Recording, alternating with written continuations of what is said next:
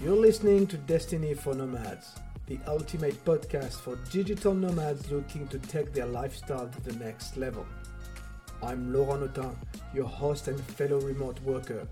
Originally from France, I've lived abroad for over 2 decades, spending 20 years in Southeast Asia before settling in Helsinki, Finland in July 2019. In this exciting first season, we'll be sharing invaluable insights and tips on how to prepare for becoming a digital nomad. Whether you're just starting or a seasoned traveler, our guests will provide you with everything you need to know to optimize your nomadic life, no matter where you are. So grab a cup of coffee, sit back and relax. Welcome to Destiny for Nomads.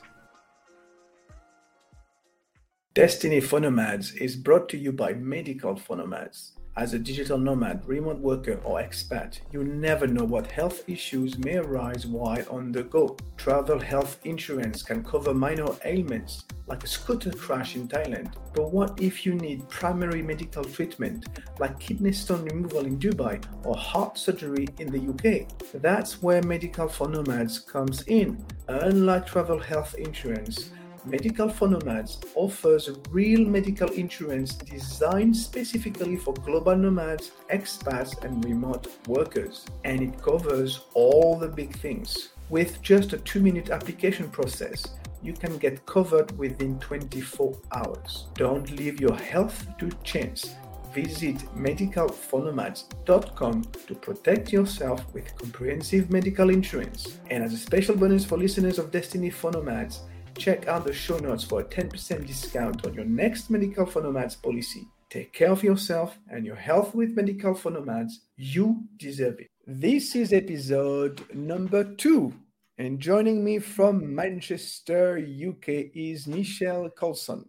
Michelle has been a digital nomad for 5 years now and has visited between 60 to 70 countries around the world. Not bad. She's the founder and CEO of Remote Rebellion business, a business that she registered in Estonia. She loves the freedom, variety, and flexibility that the digital nomad's life brings. But she also says that having to restart, building a community, the fact that it's sometimes tiring are the aspects of digital nomadism she doesn't necessarily enjoy. But her one recommendation to any aspiring digital nomad: weigh up the pros and cons before you start your journey. Hi, Michelle. Thank you for joining. Hello. Hey, thanks for the intro. So first question, weigh up the pros and cons. Why is that? It sounds really simple, but I think it's so easy for people to follow these influencers on social media and see all of the glamorous parts of digital nomadism, laptop around the pool or on the beach, sipping coconuts. And it's got all of these like positive images. And don't get me wrong, I've done all of that and I've been there, but there's also a lot of challenges that come with that. And you can't get all of the nice stuff generally without going through some hardship and some hard work as well. Okay, so now I've got plenty of questions coming to my mind. Fire away. You're talking about the hard work, but let's take a step back. And you were talking about cons and pros and cons. Sorry. So can you identify for us some of the pros and some of the cons? Well, that's the thing. The pros and cons for one person won't be the same as for another person because we're all individuals. So personally, for me, the pros are the freedom, the flexibility you have to be able to choose where and when you work from. There's also the pros can sometimes be the cons. So meeting new people, experiencing different experiences, sometimes that can actually be quite exhausting because you're constantly meeting new people and building up a community. And the older I get, the more I crave a more stable community. And I've become more of what they call a slow mad now, as opposed to a nomad. So I was in Bali for 2 years and I really liked the fact that I was getting into a routine. I had my gym close by. I had a good group of people.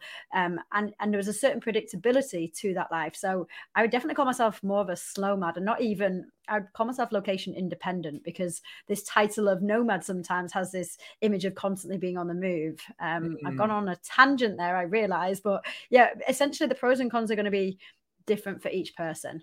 Some person might love moving around. Like I got a friend who went to 10 different countries last month, and I was like, how the hell do you do that? Like I'd be exhausted, but he thrives on it. What's a slow mad in terms of, how many countries do you have to visit a year? I don't know what the definition is. I really don't know what the definition is. I just know it's a little bit like the difference between a backpacker and a flash packer. No one really knows where the line goes. You've not heard of that term before? No, not the flash packer. No, never. Flash packer is where you kind of wear a backpack, but you stay in nice hotels as opposed to hostels. But there's no real definitive outline of this is what's flash, this is what's not. And I think it's the same as nomad, slow mad. It's not the same, but like you can call yourself Catholic and still not follow all the rules of Catholicism. It's the same way. It doesn't make you less of one. It just the way you translate it is a little bit different to you. How did you become a digital nomad? I've been somewhat nomadic since the age of about 12. Not a digital nomad back then, obviously, because I wasn't working, but the really shortened version is a really long version. The shortened version, my family and I moved to Spain for a year. It was an attempt to save my parents' marriage, and they thought they'd buy a bar in Spain and everything would be great. And ever since moving back from Spain back to the UK, I've had this itch of wanting to experience new places and go to different places. So I actually haven't lived in the same house for longer than 2 years since I was 11. So, and I'm 36 now. So I've been moving a lot, and I enjoy different varieties and different experiences. But as I said to you before, I'm kind of at the point now where I'm ready to stay in one place for a little bit longer now.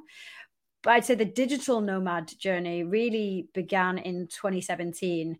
And that's when I was working in-house as a recruiter for this company. And I was trying to recruit software engineers. And it was in the time where software engineers were really in demand and they could ask for whatever they wanted. And most of them were asking for remote work. This was before the pandemic. And I pushed and pushed and pushed and nagged my employer. I said, can we get a remote work policy? And the most I managed to get was up to 4 days a week remote. So I bought a motorhome and I lived in that for 3 months, and I would travel around the country, and I loved it. But I hated the restriction of that 1 day a week in the office. I hated being told that I had to, hence the name, my company's Remote Rebellion. I'm a rebel. I don't like being told what to do. So I was told that 1 day a week on a Friday, I had to be in the office. I really felt that was a massive restriction. So when the pandemic happened, and as with a lot of other people, I got the chance to work 100% remote. I jumped at the chance. You said something interesting. You said, I was not working at that time. So I was not a digital nomad. I was just a nomad. So digital nomads work. That's a difference. They are employed. That's why they become digital. I would say so. Right. I would say so. Okay. What other characteristics do they have, those digital nomads? Well, there's many, but I don't know if that defines what a digital nomad is. That just might happen to be the stereotype. But for me, a digital nomad is someone who can work online on a laptop and is not defined by a location, or isn't restricted to a location. So you might have someone, let's say you might call someone a nomad who is an artist, for example, and they go around and they sell their wares in different locations and they travel around. They're not a digital nomad, but they're nomadic. And what are the do's and don'ts of, doing digital nomad properly? If there is a way of doing digital nomadism properly. Define properly. I don't know. Tell me. You're the digital nomad. But my properly isn't your properly, isn't the next to donate. Yeah. And I think I think that needs to be abolished as well, because some people, I help people to get a remote job, and some people are like, oh, I don't know if you can really help me because I don't really want to travel. I just want to stay at home, and I don't know if I'm the right kind of person for you. And I'm like, just because getting a remote job is a different thing to being a digital nomad. They're two separate points. But the same way as your version of your life is your version. You might not like you might live a day in my life and think your life's awful. I don't want to live that life, and vice versa, and that's fine. We're all meant to be different. So I don't think there is a properly, other than actually being a good human and giving back and not just taking from a community. I think that's one thing that makes a good nomad. But in terms of how you're doing it, how long you're staying, what you're spending, I don't think any of that matters really. Who is it for, digital nomadism?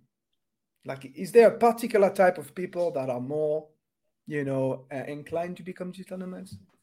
Definitely. It tends to be more men are digital nomads. It tends to be people in their 20s and 30s.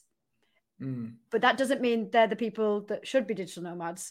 I actually remember speaking to someone. There's someone I met called Elodie, and she has a company called Boundless Travel. I'm not affiliated with them, but I just love what they do. And they essentially set up digital nomad communities for families, so people with families. And I have met so many digital nomads that are in their 40s and 50s that are traveling with young kids, when so many people would use this as I'm going to say it, I'm going to be brave and say it's an excuse. It's an excuse that they can't be nomads because they've got kids, and it's an excuse because they've got a mortgage or they've got this. That's not an excuse for not doing it. That's just you're choosing something else over that, and that's completely fine. I came back from my trip in Bali actually, and there was a lady that my mum worked with, and she's like, "Oh, you're Michelle. You're the one who lives in Bali. I would love to do what you do." And I was like, "You can." And she looked at me and she's like, "Well, no, I can't." I was like, "Why can't you?" She's like, "Well, I've got grandkids here, and I got to stay here." I was like, "So you want to see your grandkids more than going to Bali?" She's like, "Yeah." I was like, "So you've made a choice." Like, and she looked at me, like, "You're being rude." And I was like, "I'm really not having a go. I refuse." It really annoys me when people make out as if, "Oh, you're lucky, it's okay for you." Yeah. I'm like, I had nothing handed to me on a plate, and I make sacrifices. Like, I'm here in Manchester now with my nephews and my sister and my mum, and I love spending time with them. But I've also made a sacrifice that I don't get to see them every week for the lifestyle that I lead. That's a choice that I've made. Yeah. You were saying earlier in the conversation that being a digital nomad is hard work. Is that what you were talking about? I don't mean that. I mean, people think that they don't have a choice. And if you were born in a first world country, 9 times out of 10, you've got a choice. And if you want to choose something else instead of a digital nomad life, that's perfectly fine. I'm not having a go at that. But be honest with yourself. You made a choice. You don't want to sacrifice something else, whether that's comfort, whether that's family, whatever that money, that's completely fine. But you most of the time you do have a choice. Yeah, I don't consider myself a digital nomad, but I've been living outside France for 4 years now, soon. And yeah, with the family, I only see them like once a year. Even now that I'm closer to them, and I thought I would see them more, I don't actually. a little bit more frequently, but not like twice a year, maybe now. Yeah, so it is a sacrifice, yes, but it comes with freedom, like what you were saying earlier. Yeah, exactly. And just sometimes you wonder whether you made the right choice, or do you think do you sit with what decision you made? No, I know I made the right choice. I know that leaving France was what I needed to do, and I don't want to go back to France. I don't want to go and live there.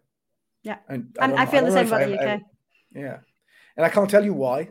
It's just like I feel more like my place is outside. It's in maybe not in any country, because now I'm getting older, so I need my comfort and I want to settle a little bit.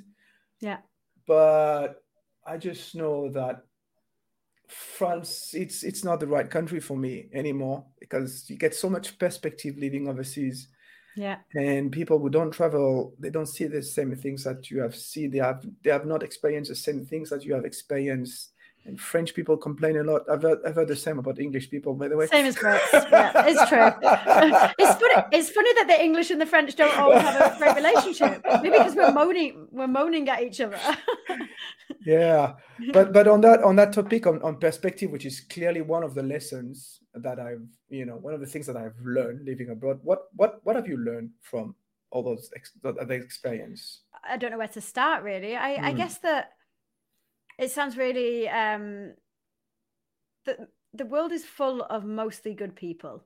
You hear so many horror stories, especially before people go out of their bubble.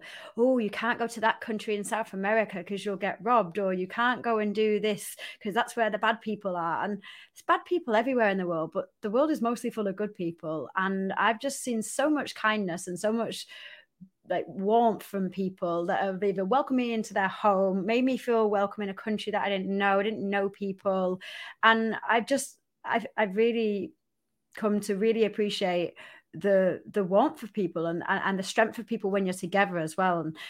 And the importance of community is a big thing for me. I felt so lonely when I lived in London, and I grew up in the UK. I had friends around me. I had family not far, but I was so lonely. And I didn't realize until the pandemic actually came that I was just like, I don't belong here. And it was that feeling, like you said, not wanting to be in France. I just don't belong here. And belonging. Yeah, I don't belong to France. Yes. Yeah. And that's what and when I first moved to Bali, I felt an instant sense of connection because these people were so like-minded.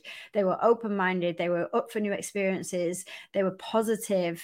And it was a breath of fresh air. So I think the importance of community for me, the fact that people are generally good have been the two main things I've learned. But there's a whole host of other things. Right. Maybe it's time that we talk a little bit about your business, Rebellion, because my understanding it is built around community, right? Yes, it is. And it didn't start out that way. Shall I give you a bit of an intro? Yeah, please go ahead. Yeah. So when I first moved to Bali, I was working for a company. And when they called me back into the office, they was like, okay, office is open now, come back. I was like, nope, not a chance. I can't leave Bali. I love it here. So he's like, well, my boss was like, you can't just stay there. I was like, why not? And it was a company policy BS reason. So I quit, and that's when I started looking for something new. And I was like looking for a job, and I realized how hard it was to find not just a fully remote job, but a job that would allow you to work from anywhere. And I really thought it was going to be a breeze because I'd never had an issue getting a job before. So I learned a lot in that time. I managed to get 2 freelance roles helping companies to hire, but I quickly realized that I wanted to help people find a remote job and find the same freedom I had, as opposed to helping companies to fill a position.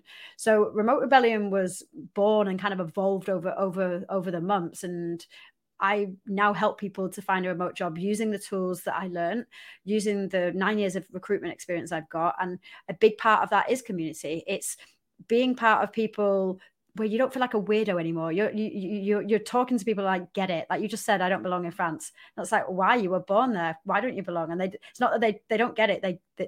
They do get it. They're like, yeah, I feel the same. I want this kind of freedom. I want this flexibility. And they want more from life than what we're supposed to get, which is to climb the corporate ladder, which is to buy a house, get married, have kids, all the stuff you're supposed to do. And they might want to do that as well. Like, of course, I'm not saying I'm anti-marriage or kids, but just not going through the motions just because they feel like that's what they're supposed to do. So it's helping them on that journey, like boosting their confidence to show them that there are things that they can do, showing them where to find remote jobs, how to apply properly and get ahead of the competition, how to interview, and essentially land a remote job that fits with their values. And not necessarily being a nomad. Nope. I had one guy, Anthony, and he pretty much said in so many words, I just want to sit in my pants in my home office. I don't want to leave. And I was like, that's fine. Whatever your reason. Yeah. And I guess I've talked to several digital nomads now on the podcast and outside the podcast. This community issue comes all the time, and most of the digital nomads say it's really difficult to build a community. So how did you do that? How do you do that when you travel frequently? For me, it's 2 parts. I don't think you really can build community if you're moving every couple of months. I think an in-person community anyway. So I think there's 2 parts for that. I mean, I was in Bali for 2 years, so that was a good amount of time to build that community. And I'd say I built that up in the first 3 to 6 months. However, my friend circle changed every probably 3 or 6 months because it was such a transient place and there were people doing that. So one of the ways is actually to be comfortable that community will change and there'll be people dipping in and out of that. Another was sports for me. So I joined a CrossFit gym. I created pretty much a cycle club with someone I met. Tinder was a good way as well of actually, like, if the person wasn't someone you connected with on a romantic level, I've got a few friends now, like really solid friends that I met that way. And there was a mutual, hey, we don't fancy each other, whatever the reason is, let's be friends. And that was a really nice way to connect as well. And then the second part is actually, I built a community of other digital nomads that I see all around the world. And some of them I've seen in 3 different countries in the last 3 months, just because we keep passing each other in different circles. So I've loved that community. So there's loads of different ways. There's like Slack communities, LinkedIn, I've met a good few friends from, which I never thought I would ever say.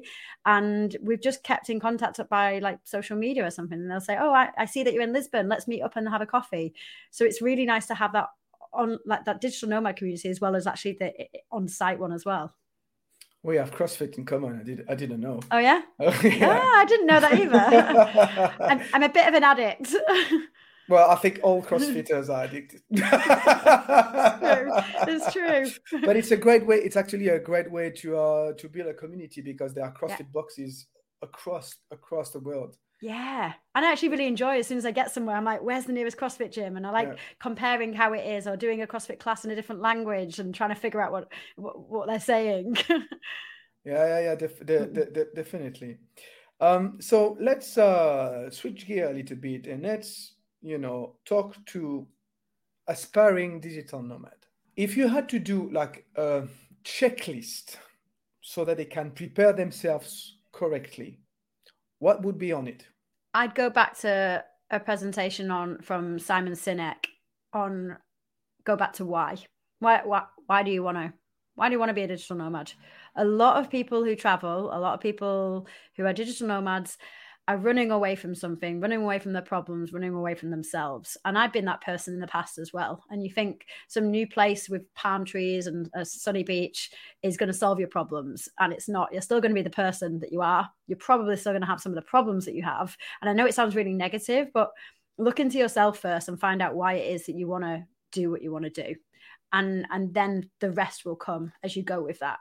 And sometimes you might figure that out along the way. When I went to Bali, there was a few things I had to work through, and I did. And there's a lot of lost souls there. And I think if you go in thinking that this place, and you're going to find yourself, and this place will fix you, it might, but you probably shouldn't go in with it like with that idea in your head. Okay. And all of the like practical checklist, that's just going to come. You'll figure it out along the way, and you'll make mistakes, and you'll spend a lot of money on stuff that you shouldn't have spent money on, and that's fine, but you can earn that money again, so it's fine. But I would ask myself as one of the questions, what's the worst thing that could happen if things don't work out? And in my case, I made that worst case scenario that I would not be able to get a job. I would potentially have to go back home, live in my nephew's playroom in Manchester. And I was like, okay, is that really the worst thing in the world? I've got a roof over my head. I've got 3 meals a day. I've got my family and loved ones around me. That's the worst thing that can happen. I think I'm doing pretty well. And I'm really conscious of the fact that I am very privileged to be able to have this, because some people don't. If things don't work out, they could be on the street or whatever, and it could be a lot worse. So, but I would like to think that a lot of people have at least one friend or family member that they can rely on if shit hit the fan. Great advice. Yes. What are some of the mistakes you've made? Around the digital nomad, I guess thinking I'm not doing it properly. Always looking to compare yourself with other people and thinking, oh, they're doing this, I should be traveling more, I should be doing this, and having that pressure on yourself of not doing enough.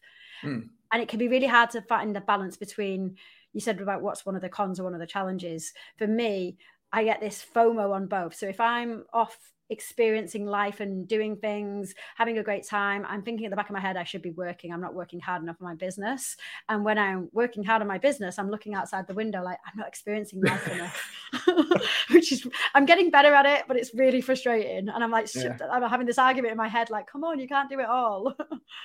Yeah, well, you don't have to travel to be a nomad to experience that. Yeah, very true. Very true. but then it brings another question: how do you balance your life? Your work and travel. I think for me, I really got real with myself on why I set out Remote Rebellion, and there's a few reasons. It wasn't just about making millions. You know, I wasn't like, I want to be a millionaire. That for me, like, was never really in my vision. It was, how can I work doing something I love, doing what I'm good at, helping people to have a new life and a different perspective, whilst being able to work when I want, where I want, and with who I want. So they're the important things for me. If I make millions in the making of it, amazing. But that isn't the goal for me. And if it was, then I would have a different focus on my business, and I wouldn't be too bothered about missing out on some of the fun stuff. But for me, it's a lifestyle business. I still want to be able to focus on my health and have good relationships with people. Whereas other people would want to hustle 12 hours a day, 7 days a week, because they want to get to X figure or X number, or, you know, get VC funding. And that's fine, but that's just not what I personally wanted. So you allow yourself, it's a question of priorities. This is what you were talking about earlier. You allow yourself the time, or you give yourself permission to travel, to enjoy, to say, stop, I have enough for today, and just let's do something else. Yeah, and for me, having some rules, like some rules that I break, because again, I'm a rebel, I'm my own worst nightmare, but I have like rules of no calls on Fridays, Saturdays, Sundays, but I can do some work on those days. So I think for me, I'm like, I know I've got those solid 3 days of no calls booked in. So if I did want to do fun stuff, I've got those windows free. Working out in the morning, like for me, that sets my tone for the day. If I don't work out in the morning, which I don't, maybe 2 or 3 days a week, I notice a difference. I really do. Yeah, I understand. Will you ever stop traveling or working out? Oh, working out? No, you're a CrossFit. You're a CrossFitter, so you will never stop. That I know already. But traveling, the slow. What did you call it? The slow mad. Slow mad. I don't think so. I think I will stop. I will definitely stop nomading, as in traveling every 3 months. But I can't ever see me staying in one place for 6 months or longer without leaving. Whether that's just a short-term trip or not, but I crave variety and I love experiencing new places. So I can't see me that ever stopping. I'm open to it stopping because it's expensive and there's a lot of longing in it. But I don't know. I don't know if I will. What is the top one experience, number one experience you ever had? Oh, I've had so many. I've been so fortunate. One springs to mind, and that was 2009. I went to, and it was my first kind of solo trip. I've been traveling and backpacking a little bit around with my friend, and she went her own way. I went my own way, and I went to Sumatra in Indonesia. And my favorite animal is orangutans. And I went on this trek and saw semi-wild orangutans. Just like, I well up thinking about it even now, because it was amazing. And I stayed in this shack by this river that had this little balcony with a hammock, and I just remember chilling on this hammock once and actually seeing an orangutan across the river. And for me, that trip was phenomenal. That was one of the best experiences. The small things in life. Yeah. Seeing an orangutan. yeah. And the worst experience? I've been very, touch wood, I've been very lucky to not have something that's been really, really traumatic. I did have, again, the same trip in Sumatra. Actually, it was funny. It was a highs and lows. But I was walking back from an internet cafe back then. That's how long ago it was.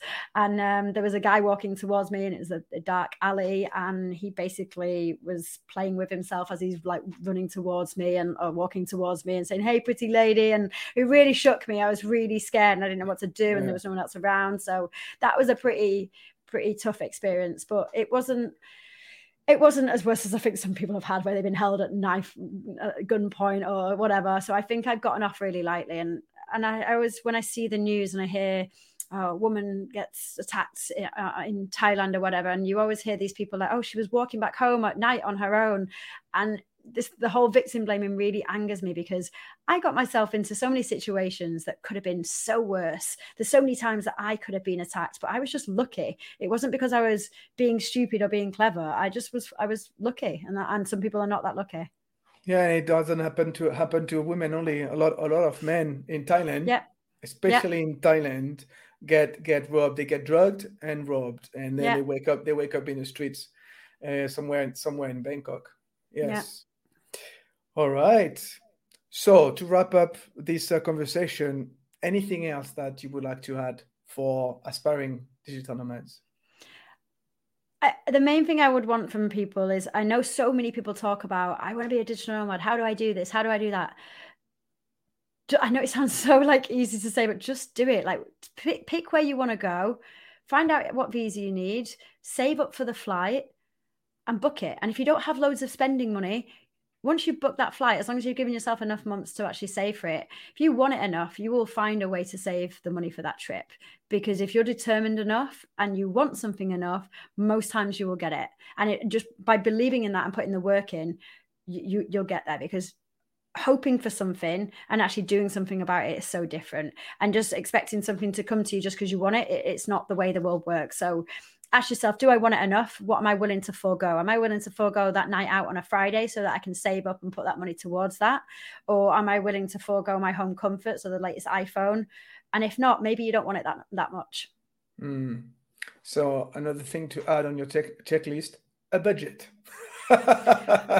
Yeah, or a way to just figure it out. Like I met this Italian guy in Malaysia a few years back, and him and his friend had been traveling for 6 years, and they weren't digital. They probably never used a laptop before. And I was like, if you don't mind, how have you afforded to travel for 6 years? And they're like, well, we've got a hammock. We travel with a hammock, so we don't need accommodation. We'll do some work for the local fishermen, and they'll give us a meal, and that's all we need. So that, I wouldn't want to live that way. I like my cocktails on the beach, and that you need to pay for them. But they were quite happy with that simple life, and they found a way to afford it. So there's a way for everything. Indeed. Thank you, Michelle, for this conversation. One more question. If people want to chat with you about, your business or digital nomadism, how can they contact you? So best way is either via the website or LinkedIn, which is remoterebellion.com. On LinkedIn, I'm Michelle Coulson or Remote Rebellion, and same on Instagram, Remote Rebellion everywhere. Excellent. Well, again, thank you very much for your time today. Thank you.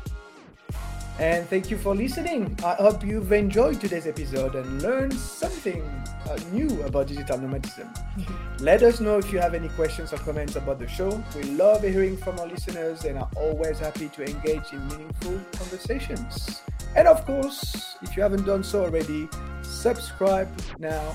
See you next time. Bye for now.